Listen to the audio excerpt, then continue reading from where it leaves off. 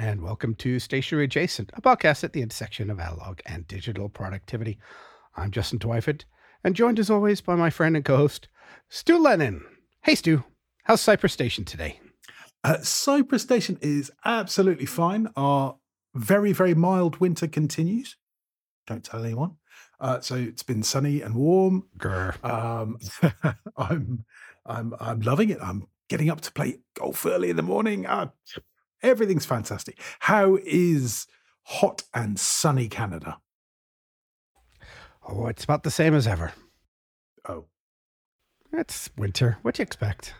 I don't think there's anywhere in Canada that is hot and sunny, but I think there are places that are less cold than we are. That's fine, though. It's good. I'm getting used to it. It's nice. You're a winter bear now. You sort of hibernate for the winter, really. Well, the bear thing, my wife certainly agrees to. Grumpy old bear some days. All right, so any follow-up? I see something here that I'm kind of curious about. So follow up from last week. I'm off social and loving every second of it, really. Don't miss it at all. Off social, completely gone. That's it. I've blown it up and written my hatred little post to say goodbye. I am leaving. No. What have I done? I've nuked Twitter, so that's just gone.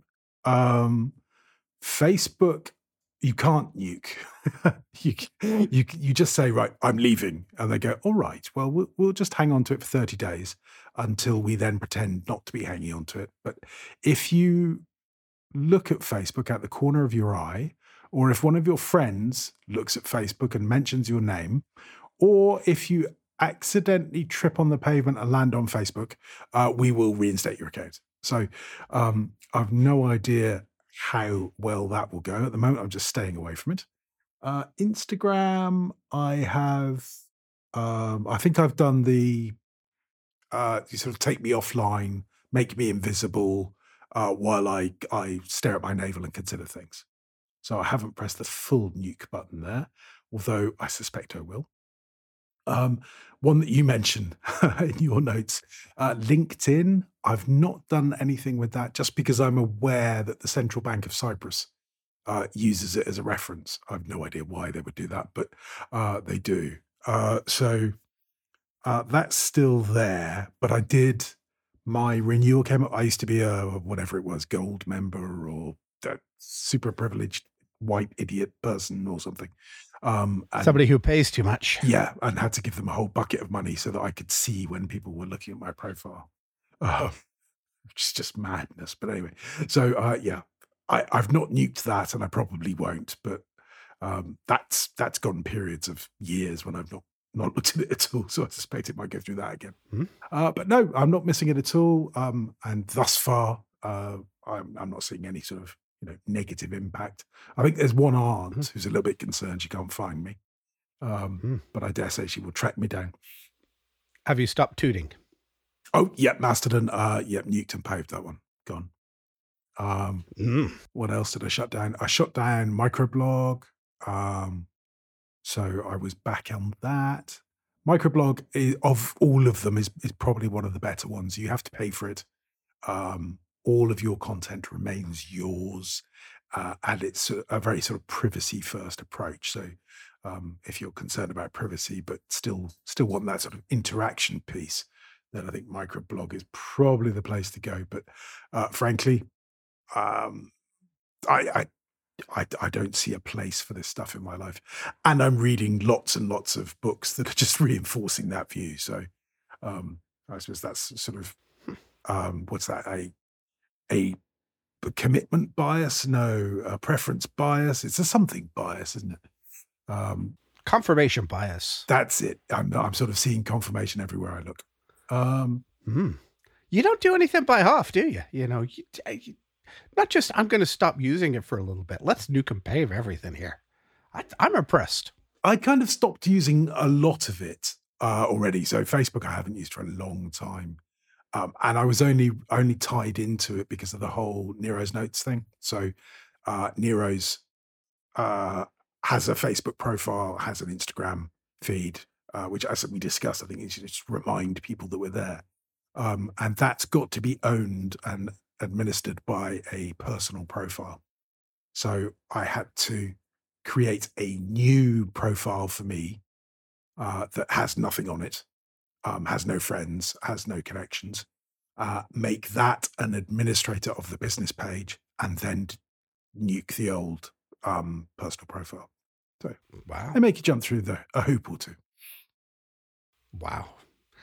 Well, congratulations. I've not quite gone as crazy as you. I've still reduced everything to the bare minimum, but nuke and paving, wow. I'm just so impressed, Stu. Well done. It's easy to be impulsive. Let's see how sticky it is, eh? Absolutely. I'm just escorting a dog out of the room. She was digging her heels in. She didn't want to go. I suppose the reason I go that way is that if you think through something and, apply a lot of thought to it, then you get to a point where you think, okay, the correct decision, the correct thing for me to do is. And then once you challenge that and think, okay, but what if, and you can't find any negatives, then, do it. What's the point of thinking it through if you're not going to commit to then making the change that you think is best? Mm-hmm. And I think now is probably a good time to do it with everybody sort of looking at their social media. Sure. It's not just you. It's the landscape is changing in a lot of ways, I'd say. So definitely, you're just leading the charge. Away you go. What about you? How's Truckosaurus getting on? Oh, Truckosaurus is fantastic. We did our first night. We got it. Oh, we got puppies in the background. That's Spice expressing her opinion at being expelled from the office. Okay. No, our first night that we finally got home after dealership hell.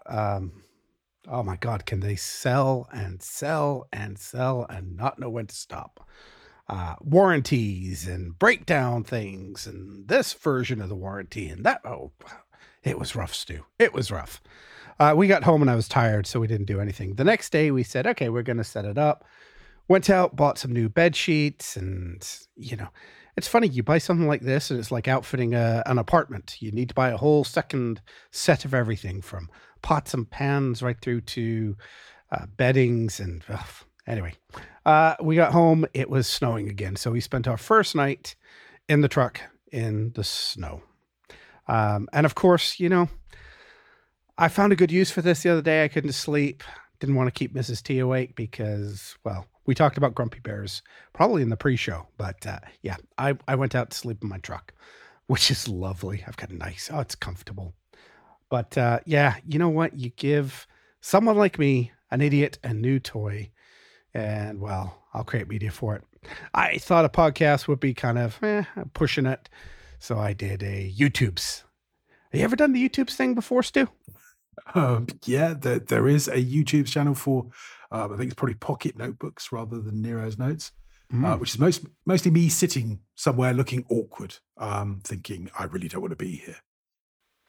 Well, I did one of those. Hopefully I didn't look quite as awkward, but probably do. You know what it's like, your first one. So I did a YouTube's video, special guest stars, Coco the Princess, and of course, Mrs. T was in there as well. It's called Beyond Your Front Door. Mrs. T came up with the title, and there's a link. It's youtube.com/@Beyond Your Front Door. That's very good. Please like and subscribe, because that's the thing that the YouTubers say, right? Please like and subscribe. Gotta get used to saying that. Absolutely, and I very much enjoyed the Virgin version, the little tour around the Truckosaurus. That's a big sucker, isn't it? It certainly is, with a sliding mechanism that dreams are made of. I mean, that sounds like the sort of gates of Mordor. I'm thinking, it certainly does, doesn't it? WD-40, all of it. Give me all of the WD-40 immediately. Yeah, there's so much maintenance and stuff that one has to figure out, especially when you buy a used one of these, but I just couldn't afford a new one. They're expensive. I'll bet. Oh, well. So, Stu, what's your tool of the week? My tool of the week, cheating again, rigor. I'm going to say rigor is my tool of the week. Obviously spelled with a U because I'm a crazy British person. Oh, you saw my complaint down in the show notes, huh? Oh, no, I haven't yet, actually. I'll find that in a minute. I started with social. So as previously discussed, looking at, what am I doing here? And I thought, well, let me take a look at everything else that I do. I think a great part of the problem or the issue that I have with social media is that it's so demanding of attention.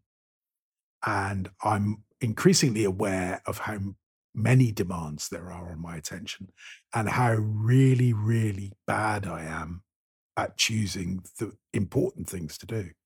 So I took a really long look at my podcast list and thought, okay, there's more than a working week's worth of podcast hours here. So, with the various ones that I follow and get the special feeds and the bonus feeds and all of that. And my thinking has always been, well, I can just listen to that in the background.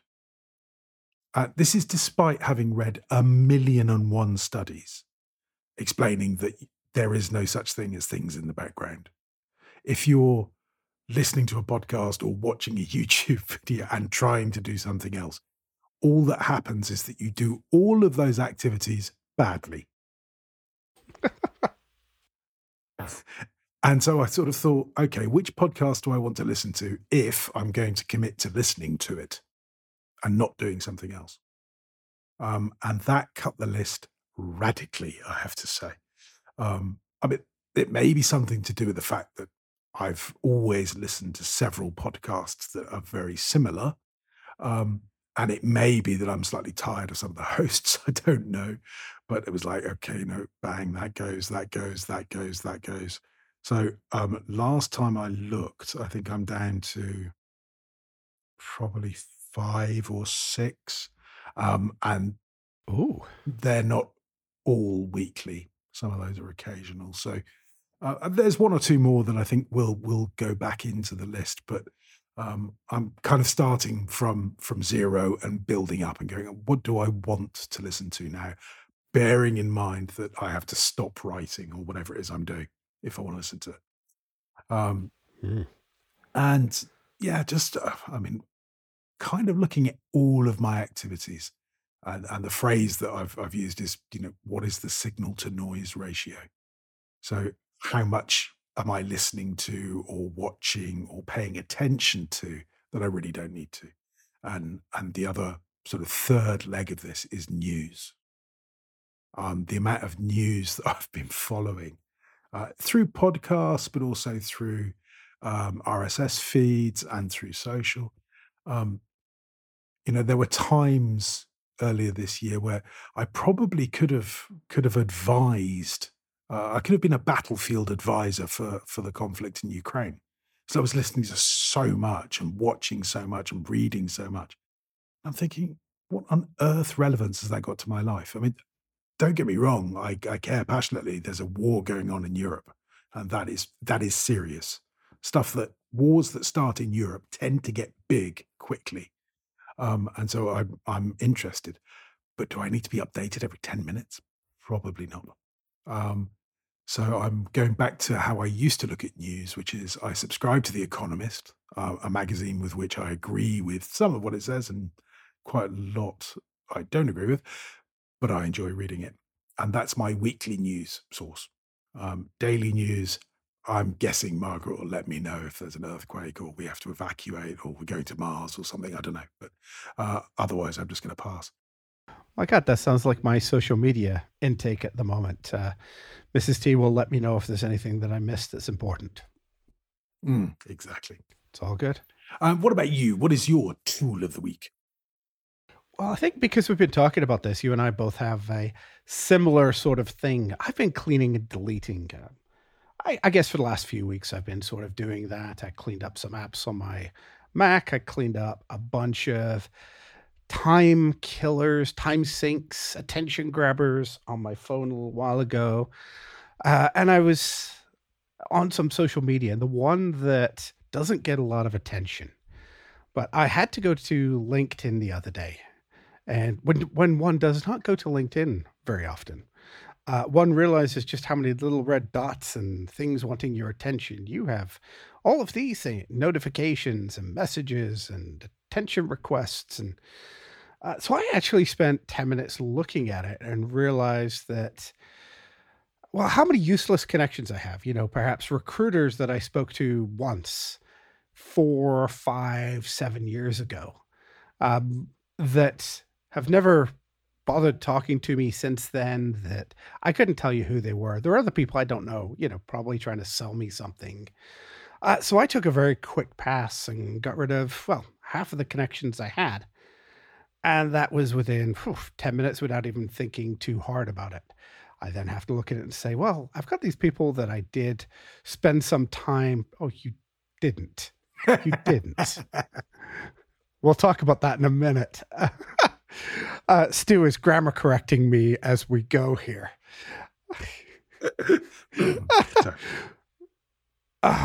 Anyway, LinkedIn, get rid of your stuff. It's not that important. Do it to everything. Facebook, Twitter, if you're still on there, go through, take a look and say, who am I following? And more importantly, why? Why did these people have my ear?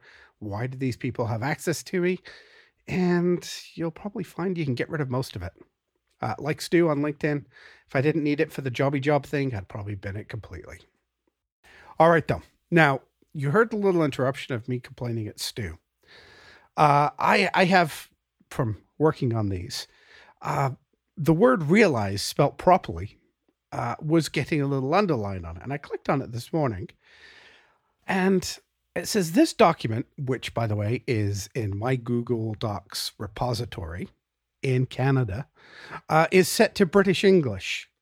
And underlining realized, spelt Stu's way with an S, is it didn't like my with a Z.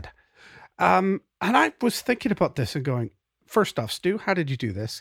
Second off, should I be passive aggressive and change it back? And how long do you think it would be before we had this unsaid little battle going back and forth, changing language in the document and spelling? Which I shouldn't have worried about, because as I was talking, Stu started correcting the American spellings and putting them to Cypriot English spelling. So Cypriot English, no such thing, young man. I'll tell you what. Look, the way that you set a Google Doc into British English, I have absolutely no idea.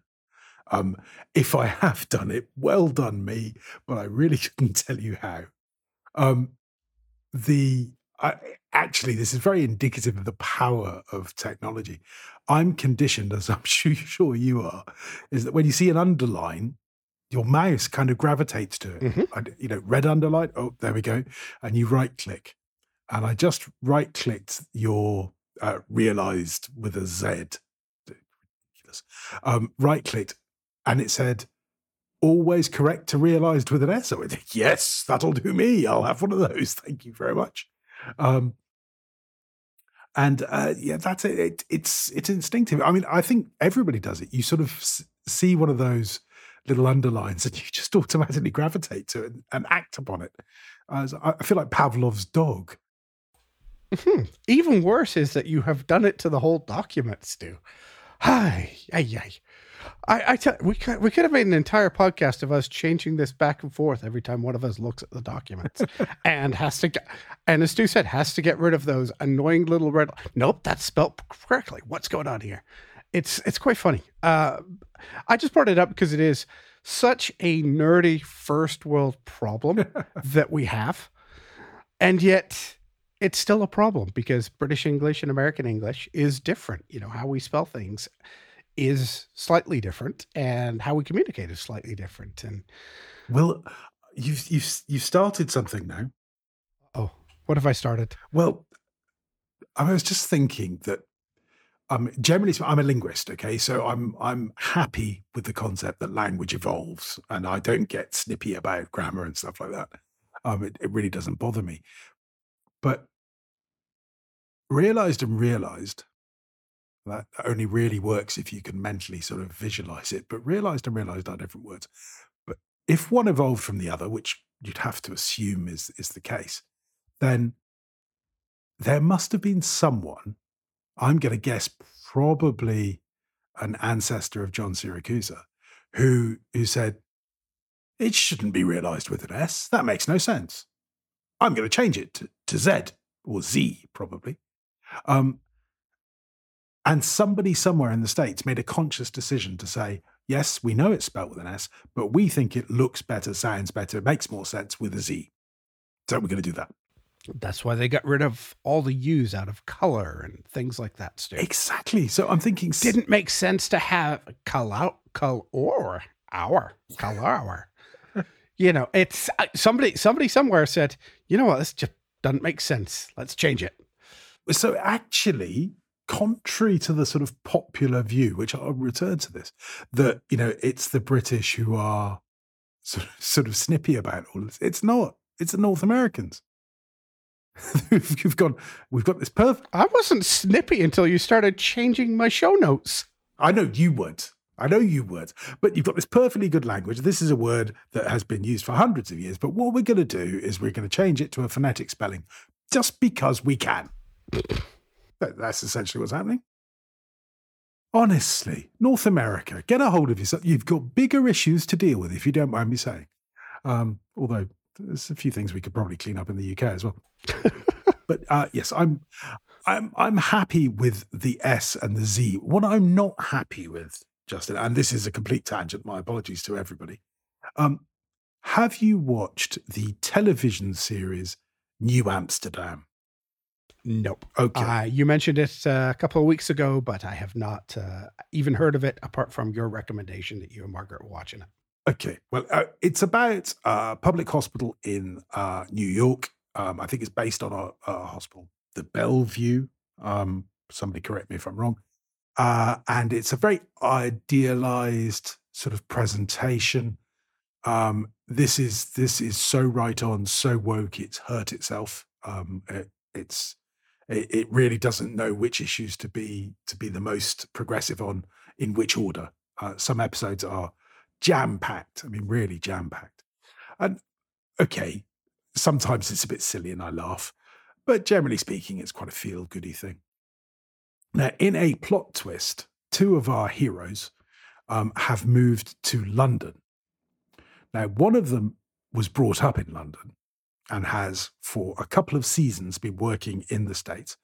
And she goes back to London and takes hero number two with her, because they are romantically linked, ladies and gentlemen. And so we have then this sort of interpretation of the UK. Now, clearly the budget didn't extend to actually filming in the UK. So they have some sort of stock footage. There's more red buses than you could throw a big stick at. They managed to get a red pillar box into pretty much every shot. And all of the street signage is patently American. So first of all, I'm looking at it going, we don't have one-way signs like that. And secondly, we don't have that many pillar boxes. How many pillar boxes can you show? But they've got this this interpretation of London and the accents. Oh, heaven help us, the accents. They seem to have got everybody in the States. They've clearly got all the actors together and said, right, okay, we're doing some interviews, just a couple of cameo parts, walk-ons. Right, give me your best British accent. And anything that sounds not American, you're in. Okay. Well, Americans doing English accents. I mean, I get it. I get it. Oh, honestly, it had me spitting nails at the TV yesterday. But no, generally speaking, I'm all good with the North American spellings of things. I only ever correct little things that have been underlined because the underline just grabs me. It's like some sort of tractor beam. The underline's wrong because you set the document up, Stu. I don't know how you did that. I don't know how I've done that, mate. two old men fighting over the internet. This is what you get, and this is what you pay for. We're going back to Stu's cleaning up your podcast for things that add value into your life. arguing about whether it should be realized or realized. Yeah, not our finest moment. Let's move on, Stu. Please tell me, what do you got for a pen and ink this week? Let's get back to normal. Oh, a pen and ink. Well, I've got a new one in the, well, not new, but I have used up my Pelican, the Blue Dunes. So I got another favorite out. I'm going to replace a favorite with a favorite. This is the Pilot Custom 823. This is it's a demonstrator. It's amber, which is brown to you and me. And I've filled it up with a very nice brown ink, which is Bach by Diamine. There are links in the show notes, as they say in podcasting circles.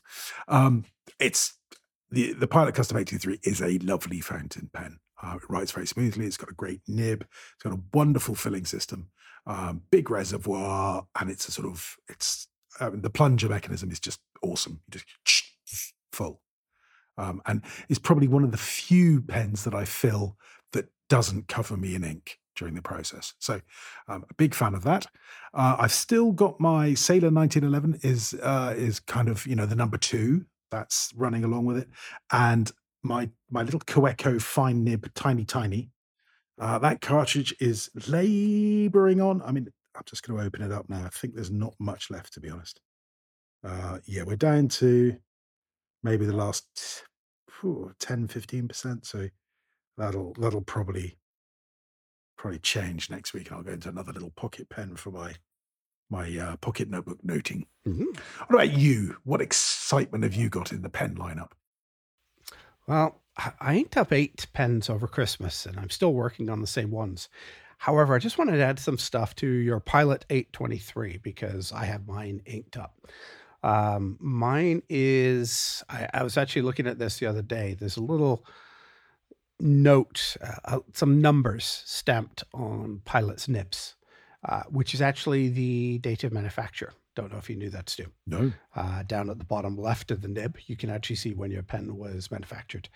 The Pilot 823, mine is from January 17, I think it is. So it's a few years old. When I was inking it up last time, what I did was actually put a little bit of silicone on. As you pull it out, there is the plunger. Yeah. The plunger, that's the word. And I put just a touch of silicone grease on it. Mm-hmm. And boy, did that send it back to new. You know how you use something regularly? Because the Pilot Custom 823 pretty much lives in my collection. Like I generally have it filled with Montblanc Blue Black. It's always there. And it just got a little bit stiffer, and I hadn't really noticed it until I re-greased it and then filled it, and it is almost like a new pen again. Yeah. So if you haven't done that, and if yours is old and starts to slow down, it's like us. We slow down just a little bit at a time and don't really notice that we're slowing down. You could do that, and you can bring it back to normal. So I thought I'd give a little bit of fountain pen tech 101. No, that's very, very good. I mean, alternatively, you could be like me and make sure that your pen is regularly cleaned, and these things don't happen. But no, Justin's right. If you keep it in your rotation and you just keep refilling it, then the pen doesn't get cleaned very often, and it does get a little bit stiffer. Good advice. Yeah, it's not even necessarily the cleaning on it, because mine is cleaned quite regularly. It's flushed out and all the rest of that. It's just age. Those seals tend to dry up a little bit. It's just one of those things that does add a little bit of life back into it. Cool. But anyway, there we go. Let's get into our topic, because I don't think we want to fight anymore, Stu. Oh, I don't know. I think it's quite entertaining. See how much ends up on the cutting room floor, I guess. The Revenge of Analog. Has digital struck back? This was a topic that you suggested. Do you want to lead off the conversation? Sure, yeah. So the phrase Revenge of the Analog comes from a book that was published by journalist David Sachs in 2016. If you haven't read it, do. It's very good. And he was exploring the sort of resurgence of analog technology in daily life. So he was looking at vinyl, the vinyl resurgence. He was looking at good old-fashioned film, people getting out old cameras and using real film and sort of exposing it themselves, and, getting into photography as it used to be. And of course, something that's very dear to my heart, the whole notebook thing. So suddenly everybody had a Moleskine in their pocket, and was trying to look windswept and interesting in cafes, writing notes. Same year, pocketnotebooks.co.uk, a little website, was set up by a couple of likely lads in the northeast of England. And eventually in 2017, it was bought and rebranded to Nero's Notes by me. Field Notes was becoming a thing in the UK. It'd been a thing in the US for a little while. And it was, it was all about the analog. And it's a very interesting book. Obviously, Nero's Notes sort of rode that wave, where each year we would just sell a little bit more as we reached a few more people, and we extended our range and moved outside of just pocket notebooks and began to look at sort of bigger notebooks and maybe some pencils and perhaps a pen. And then, you may have forgotten, but early 2020, kind of the wheels came off the world, and we all ended up getting locked into our homes in one way or another. So COVID-19 came. Those that had super fast broadband, easy for me to say, felt very smug because everything was online. You ordered your food, your takeaway, computer sales were up, entered everything. The world became even more digital. So many started saying, this is the revenge of the digital. It's coming back. And not one to miss out on an opportunity, David Sacks has now released another book where he explores this sort of possibility of the digital comeback. But he's titled the book, The Future is Analog. So, I think it's fairly clear where he stands on the whole thing. And I just thought it was interesting. From a business point of view, I can tell you that COVID initially was not a negative for Nero's Notes. So our business stayed pretty much static. In fact, we got some growth. What we're seeing now, we are seeing the business struggle. And that's, I think, in part to do with a sort of fatigue around certain brands. In part, it's about some people maybe going, well, I'm maybe not so much interested. But I think most importantly, the economy, as the famous quote, it's the economy, stupid. People are scared. People are hurting for cash. Lots of people are getting laid off. The cost of living crisis. Clearly, analog products are predominantly a luxury purchase, we'll call it. Something you buy because you like. Mm-hmm. Not necessarily expensive, but it's discretionary. You can't feed your children with notebooks. Well, I suppose you could, but it'd be a bit cruel. So it's a bit chewy. Yes, exactly. So, I thought I'd get the North American and indeed the Twyford view on this. I started going back to how I got into analog. Well, let's face it. We are men of a certain age. We started with analog. There was no option for digital. Sure. Portable digital, floppy disks. I remember those days. They were painful still.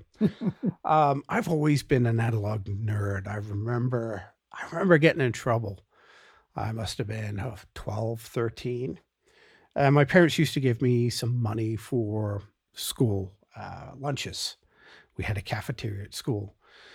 And I was very studious, and I've always been good with numbers because, profession and all that. I quickly figured out that if I bought the cheapest thing on the school menu, which at that time was a burrito, and I drank water instead of pop, I had a quarter left that I could feed into the pencil dispensing machine in the library. And perhaps this was my first ever collection or whatever. And I remember doing this every day, sort of, reducing my caloric intake, living cheap so I could have analog tools. Until my mom found this bundle of pencils in my desk drawer when I don't know what it was about English moms back in the 80s, but they like to snoop. And yep, she went snooping and I got in trouble for that. Even though there were no specific rules saying I couldn't do it, I was just, it was a problem. I think she got rid of all, but I think I've got like 3 of those pencils left. One of those is a school name pencil from, what would that be, 82, 83. I have it. I'm so scared to sharpen it. It's like one of those collector pieces. But anyway, so I had this collection of pencils, and parents did not like them, but I've always been into stationery. That has changed as well. Using computers became a thing, particularly in the professional life. Both tools are available to me. It's complicated because the last little while, I've kind of changed how I view stationery a little bit. The wave of analog, things got popular. Companies, bands for music, brands, they all seek success. Because let's face it, nobody really wants to go into a business being the poor, starving underdog. But that success changes the relationship with original fans.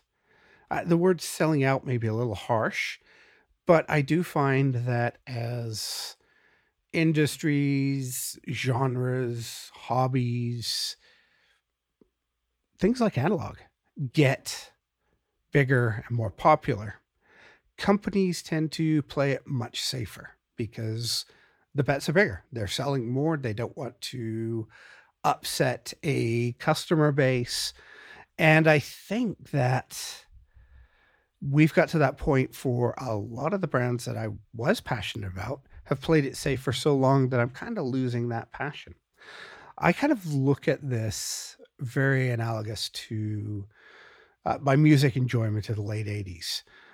Goth was cool to me because it was outside. Nobody else was goth. You were one of like 3 people in the school, and we all knew each other who, wore black and makeup and dyed your hair. And you were the odd one. And then all of a sudden, somewhere, goth became popular and it became the alternative crowd. And all of a sudden, everybody started wearing Doc Martens, whereas, prior to that, nobody wore boots.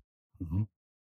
And that community, that music started playing, the music changed to play to the taste of the people that came in later that were a much bigger market and bought more records. That simple. People evolved into what was new. And I sort of didn't, and I didn't enjoy it. And it kind of left me in a bit of a existential crisis, if you like, of, I don't want to be goth anymore. What am I going to be? So, apart from the fact I don't wear makeup and, style my hair, what was left of it, or dye it, I still love that music. Maybe that's something about music in your teens, but it's one of those things that stuck with me. I think it's quite similar to how I view the stationery, and particularly how that relationship between stationery and computers is for me. I've doubled down on products I like. I think I use probably more analog now, but there's a lot less variety in it. I've kind of lost that Pokemon mentality of the analog hype. I'd rather have a few key pieces of analog tech that I enjoy and use regularly than a bunch of new things. Part of why I killed off my stationery blog a little while ago, because I don't just want to buy things and try them for the point of writing about them. I'd rather experience what I enjoy. And that makes the stuff that made the cut even more important to me, despite the whole digital thing. That's very complicated.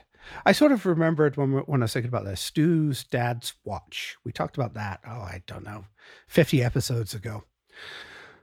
Stu's dad had a Rolex, and it was the one thing Stu could identify with his dad. And I'm thinking about that with our own systems and tools. Do we have anything like that? Do we have a pen that's fundamentally ours, especially analog?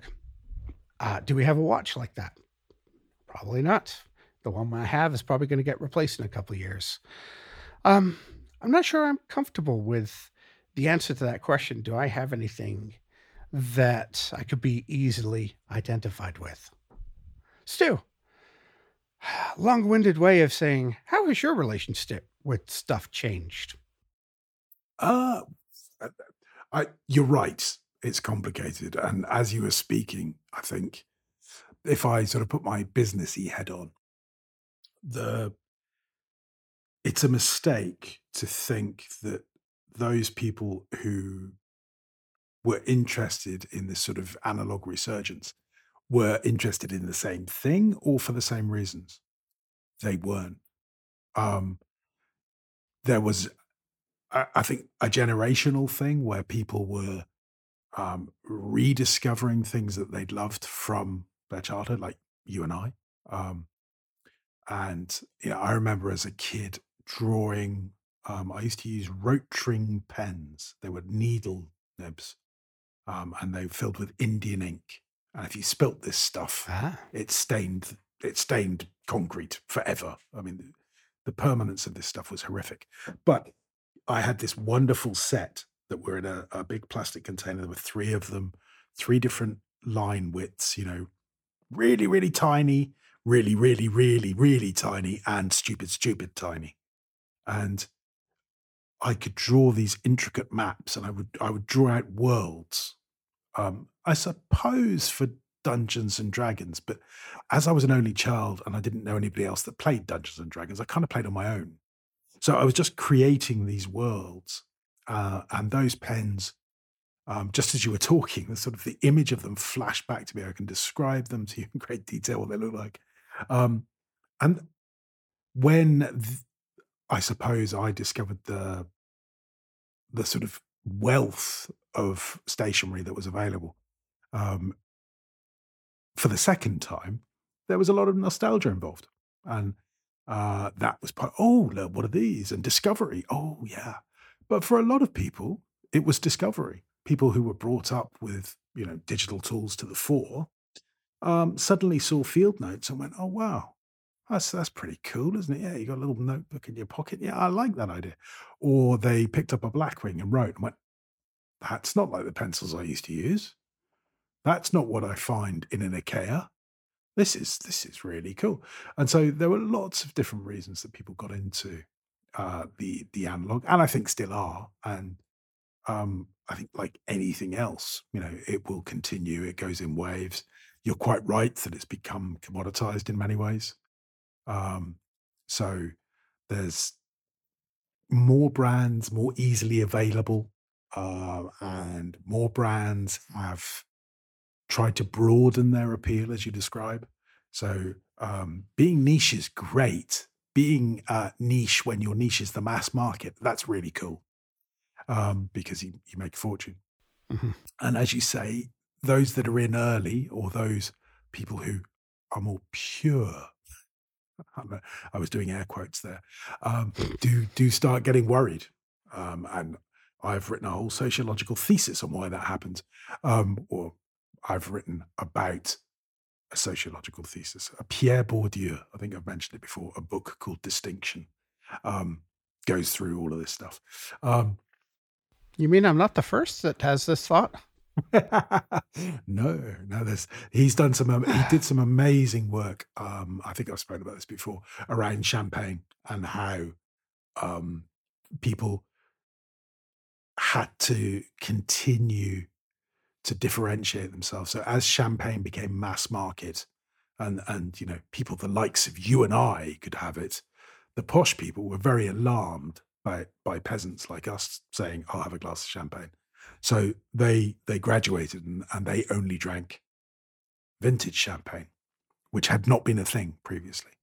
And then as vintage champagne became available again to you and I, they were, "Oh, no, not again." So they would only drink certain brands of vintage champagne. And that's why you see certain businesses price themselves high. It's the American Express model, if you like. Make yourself so expensive that people think, well, it must be good. Anyway, I divest, I diverge. I'm off on a tangent. It seems like that's the theme of today, isn't it? Off on a tangent. Yes, I'm clearly scattered. It's there's no social media in my life, so I'm thinking more widely. There you go, confirmation bias again. When it comes to the digital or the analog, I mean, I don't see it as a dichotomy. I don't see them as opposing. I see them as complementary. My preferred interface is writing. So I like writing things down. That helps cement them in my memory. It helps me work out what I feel. I think that's my preferred interface. And there are scientific reasons as to why that might be so. The link between your hand and your eye and your brain. Great. I keep a journal. I enjoy writing with a nice fountain pen, or even with a not nice fountain pen in a nice book. It's lovely. But the reason that I can do that and not be worried is because I don't have any concerns about storage. I throw away my journals mostly, and so for me, it is that act at the time, that act of writing that's important, not what is written.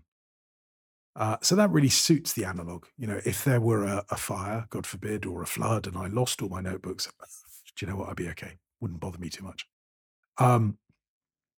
If I'm taking notes on a lecture, so for the MBA or whatever, I want to preserve those notes. I want to be able to find them. Actually, it's quite nice to be able to search them. So digital has a real advantage there. And my sort of drawback is I don't really like the interface of typing, trying to watch a lecture or listen to something and type. It doesn't sit great with me. I'd rather write. And that's where I'm experimenting with interfaces like the Remarkable, which is a tablet, and you can write freehand and then it will turn it into text. And, it's coming. That technology is getting better and better and better and better. But for me, digital works there because the real key concern for me is being able to access that data, that information, those records, and archive them and back them up and link them to other things. And so it kind of works for me there. But, I'm very comfortable having both, and I'm very privileged in that I can have both. Where I think I got confused in good old 2015 when I suddenly became unemployed because I sold my business was that I thought I was getting into all sorts of different things, different hobbies. I wasn't. I think I was getting into collecting. So I went out and bought all the vinyl that I used to own. Most of the music that I own, I've owned about 4 times in different formats. And I went out and bought albums from the 80s so that I could have them next to my, my record player. Look it up if you don't know what it is. I got into notebooks and stationery and started buying more and more of them, so much so that I bought a notebook company. I got into pens and thought, well, I must try one of those. Oh, I better get one of those. I better get one of these. What else? Golf kit. I've got more golf clubs than the PGA Tour. Books. If it hadn't been for the current Mrs. Lennon saying, if you buy another book, I'm going to make you eat it. I would be Justin-esque. I would be surrounded by bookshelves. Keyboards, Lego sets, laptops, computer.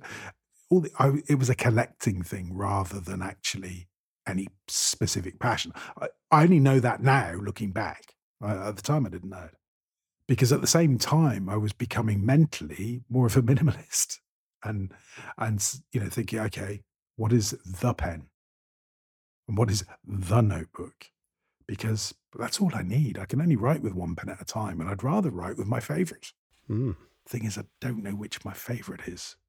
And well, it depends on the paper and also the ink, And so I get into all these justifications for why I've got 200 pens sitting in the cabinet next to me. But I think for me, it's a bit of a conflict now. The desire to acquire and the desire to curate and to earn, to own these things, I think maybe blinded me a little bit. Um, so do I think it's over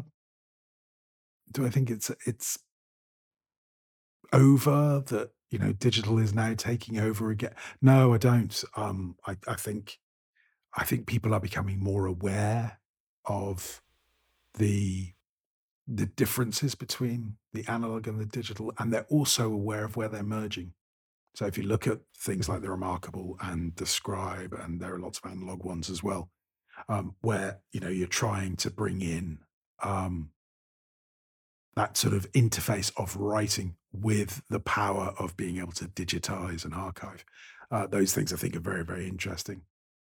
Um, but I still think that if you're sitting down just wanting to think about uh, perhaps the more important things in life, I'm not sure you want to do that on a computer. I think there's still something nice about a pen and a book. For me, maybe not for everyone, but Mhm. I think there will be. So the sort of observation I made to myself as I was wandering through these notes was when I buy a new laptop or a new desktop, um, I retask the old one or pass it on to someone. It goes, it disappears. When I buy a new pen, it it sort of just moves in with its friends. Rarely would I discard a pen the way I discard a computer, and I think that's something to do with the attachment that we have. I think it's easier to build an attachment to something so tactile, whereas the digital, we're probably learning it is all ones and zeros at the end of the day. Mm. Do you have any thoughts on how the evolution of computers over the last, well, let's say 10 years or so, has impacted this? Because I think analog was becoming a thing when computers are not as connected as they are today. I mean, Google Docs has been around for a while, but as we found out, Google Docs can be finicky if it likes British spellings rather than American spellings. Um, the handoff for Apple has got a lot better. So I can pick something up as long as I'm not using Obsidian on an iPad, on a phone, and on my computer. And it's now all together in one place.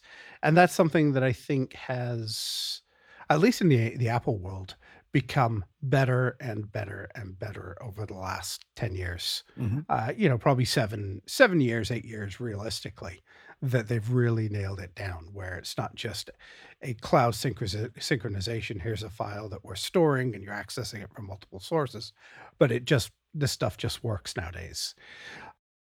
That has made the barriers for working with technology less and less. The interfaces, sometimes depending on what you're using, they work well, they work nicely. Apple, we complain about breaking stuff. Neither one of us is on the Windows, and I honestly don't know how Windows is for this at the moment. Whether it's got that same slickness of just working everywhere. I hate to say it, but my new truck has a entertainment system by Microsoft, and for some reason, because it's a few years old, it won't actually connect to my phone because my phone has too many songs on it.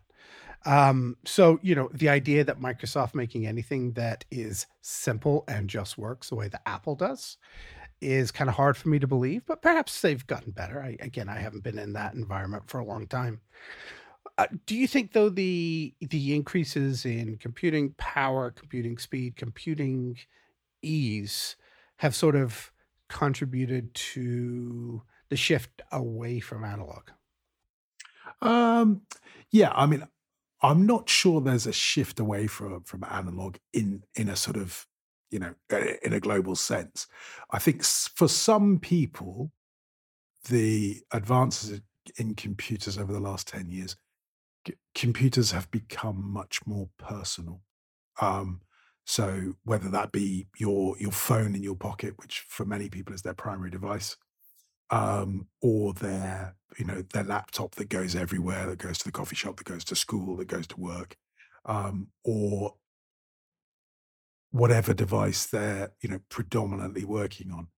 Um, I think there is so much more power in those machines, and as you say, a sort of seamless connection that they are becoming more of a device to which one can become attached. And the thing that probably holds them back is the desperate desire for the shareholders to get more value. So if you look at, I mean, I think Apple, which both of us use Apple stuff, Apple have been aware of this for a long time and have been moving towards a world where you don't upgrade annually. Sure, we listen to lots of podcasts with people who go, "Well, it's my job, so I went out and bought another $4,000 computer," or "It's my job, and Apple sends me $4,000 computers," which great for them, fantastic. Um, but the reality is that for me, perhaps it's an age thing. Us men in our 50s. I look at my laptop and think, well, is there anything that this is not going to be able to do in 5 years? And it's already, I don't know, a year and a half old. Um, and I think, no. Does that mean I won't want to buy a new one? Well, I'm not sure. And I think that conflict is still interesting to me. Why is it I feel comfortable having? I suppose I've got probably 5 or 6 high value fountain pens, maybe more, maybe 10 high value fountain pens. Margaret, don't listen to that part. But I wouldn't have that many laptops. I don't know why that should be. One supersedes the other, whereas the pens complement each other. Yeah, the other thing is you hold on to a fountain pen. Generally, it's going to have, you buy it retail, it will have a dip in value. And then depending on the pen, it may kind of stabilize there. It may actually go up a little bit if it has any collectability to it. A computer is a depreciating asset. Yep. You buy it and it just gets older and it goes less and less value. And a lot of our technology is that way. I was looking at some of my camera stuff the other day and realizing that I saw an ad for my old camera that I paid a large amount of money for. Still works perfectly. I've got it on a tripod sitting in my room so that if I see any interesting birds, I can take pictures of them. But I was looking at that and saying, wow, that had a drop of 95% in value from when it was new 10 years ago. Sure. And that is, it's just a depreciating asset unless you can still use it. Still has value, implicit value to me because I can still use it. It doesn't have all the latest bells and whistles. But I look at technology in a lot of that way and saying it's just depreciating. Ironically, the glass that I have, the lenses for that camera have gone up in value. So because new replacement is more expensive than when I bought them. So, I think that's a bit like the analog pens. Perhaps they go up in value if you're sitting on some old pencils too, some old Blackwing. They're probably worth more than what we paid for them when we bought them new. Sure. But yeah, it's a very weird collectible market. At some point, is analog going to go the way of Beanie Babies and Blackwings are worth the same as a dollar store pencil? Who knows? But yeah, it's an interesting thought of how this perceived value, and I guess it's interesting. I'm not sure I have an answer to that one. No, I mean, I think for me, I have lots of questions that I need to find answers for me, and this this sort of this show and preparing for it has provoked that within me, which is great. It's fantastic for me. For the sort of the larger question of the world generally, the general population. No, I mean I don't think I think the digital has struck back. I think that's good, but I think we've got to a place now where people understand that there's value for the digital, there's value for the analog. Um, it's a much more balanced picture than perhaps it was when digital first sort of flooded the workplace. And the paperless office. We must all have the paperless office, and Max Parkey wrote field guides on how to have a paperless office and all of that stuff. I think the pendulum has swung back now, and even people who work in a very digital world, they still print important stuff out and they put it in a file. So just as old ones. No, I think some youngsters do it too. But yeah, there's a definite sort of balance there, and it's also a personal preference thing. But I don't think Mont Blanc or Pelican or Pilot are panicking. I think they know they're going to be selling. And by the same token, the top 3 of the top 5 companies in the world sell computers or computer software. So I'm guessing everybody's going to be okay. Yeah, I think it's just a question of finding that balance, which I guess leads to my takeaway from this is looking at this, the balance of analog and the balance of digital. I just realized you can never catch them all. Hold dear the pieces that spark joy, whether that's analog, whether that's digital. Just look at what you're using and see, is it something that means something special to you? If typing on your clicky keyboard does it for you, hold dear that clicky keyboard. If it's a beautiful Pilot 823 that Stu and I both seem to like at the same time, hold that dear as well. Just pick the things that spark joy. Stu, you got any takeaways from thoughts and discussions on this topic? Yeah, I mean, I guess it's the age-old lesson that everybody will hear and ignore. The words on the page are more important than the paper, the ink, the pen, or the chip and the keyboard, however you're getting it there. It's all about the work. It's not the tools. Very smart. And I completely agree. All right, Stu, seeing as you've nuked all your socials, where can people go if they want to find you? Well, you can find me at stuartlennon.com. It's my website where I put up a couple of pieces a week, hopefully more going forward. Who knows? You can become a member there if you want to see the novel as it takes shape. Although, as we record, I'm a day behind. I'm a day behind my. I was about to say, wasn't I supposed to get one of those this morning? Yeah, no. Sean has been a bit problematic this morning. Well, actually, it wasn't Sean's fault. In a little bit of biographical data, have you heard of Whewell, Justin? Whewell? Whewell? Whewell, yes. No, I don't think so. It's a contraction of human fuel. So it's food, meal replacement, plant-based, I hasten to add. And folk use it for sort of convenient meals. So Margaret and I are experimenting with maybe having a Whewell drink. It's a powder, you add water and you've got an instant meal of 400 calories with all of the right nutrients and all that good jazz.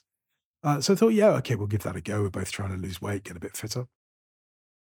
The Cyprus is serviced by the UK. Okay, all right, fine. I thought that was fine. And my order, my order was sent to me by FedEx, and FedEx won't deliver to my house. So I then had to drive into Limassol to go and get my package. Anyway, it's very complicated. But for that reason, I didn't get to write my piece today. And if you want to get in touch with me directly, then please do. Send me an email at hello@stuartlennon.com, and I'll get it. You can also leave me a message on the socials if you can find me there. I may or may not see it, so that's probably not a great approach. Or you could email Justin and I at stationaryadjacent@gmail.com. What about you, Justin? Where can people find you? At the moment, you can find me surfing the internet for the correct Huel. I think you have it now. Nutritionally complete food. There you go. All right. Weird. I've never heard of that stuff before. Is that a bit like Soylent that came out around, I don't know, 7-8 years ago? Could be. I'm not an expert. Could be. It's like I say, the idea is that you sort of, it's kind of thoughtless food. So look at it as fuel and say, I want 400 calories. That's really good for me. And yeah, if it tastes of cookies and cream, that's great too.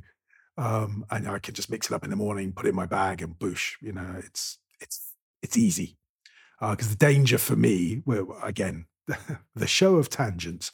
The danger for me when it comes to dieting is that when I'm working, I am literally beneath my kitchen. And as I wander up there, I go, oh, well, maybe I'll just have that. And if I start preparing a lunch for one, it's, I'll have a bit of this, and maybe I should have a bit of that. And and before you know it, I'm eating like 1,000 calories for lunch, which probably explains why I have my own zip code. All right. I put a link for Soylent in there. Soylent, I just love the product name because Soylent Green is people. I don't know if you remember that book from years ago. Anyway, we're completely off topic. Let's get back on. You can find me at justintwyford.com. You can find me on YouTube. Please like and subscribe because, yes. It's a good video. You will enjoy that, folks. Go and see it. It is fun. Link is in the show notes. Please send us your feedback. Our next topic is going to be on agenda and note plan, digital planning for 2023, which I think weirdly will tie in pretty well with this and probably give us a whole bunch of new tangents to go off on, Steve. Splendid. All right. Until next time, goodbye and stay productive. Yes.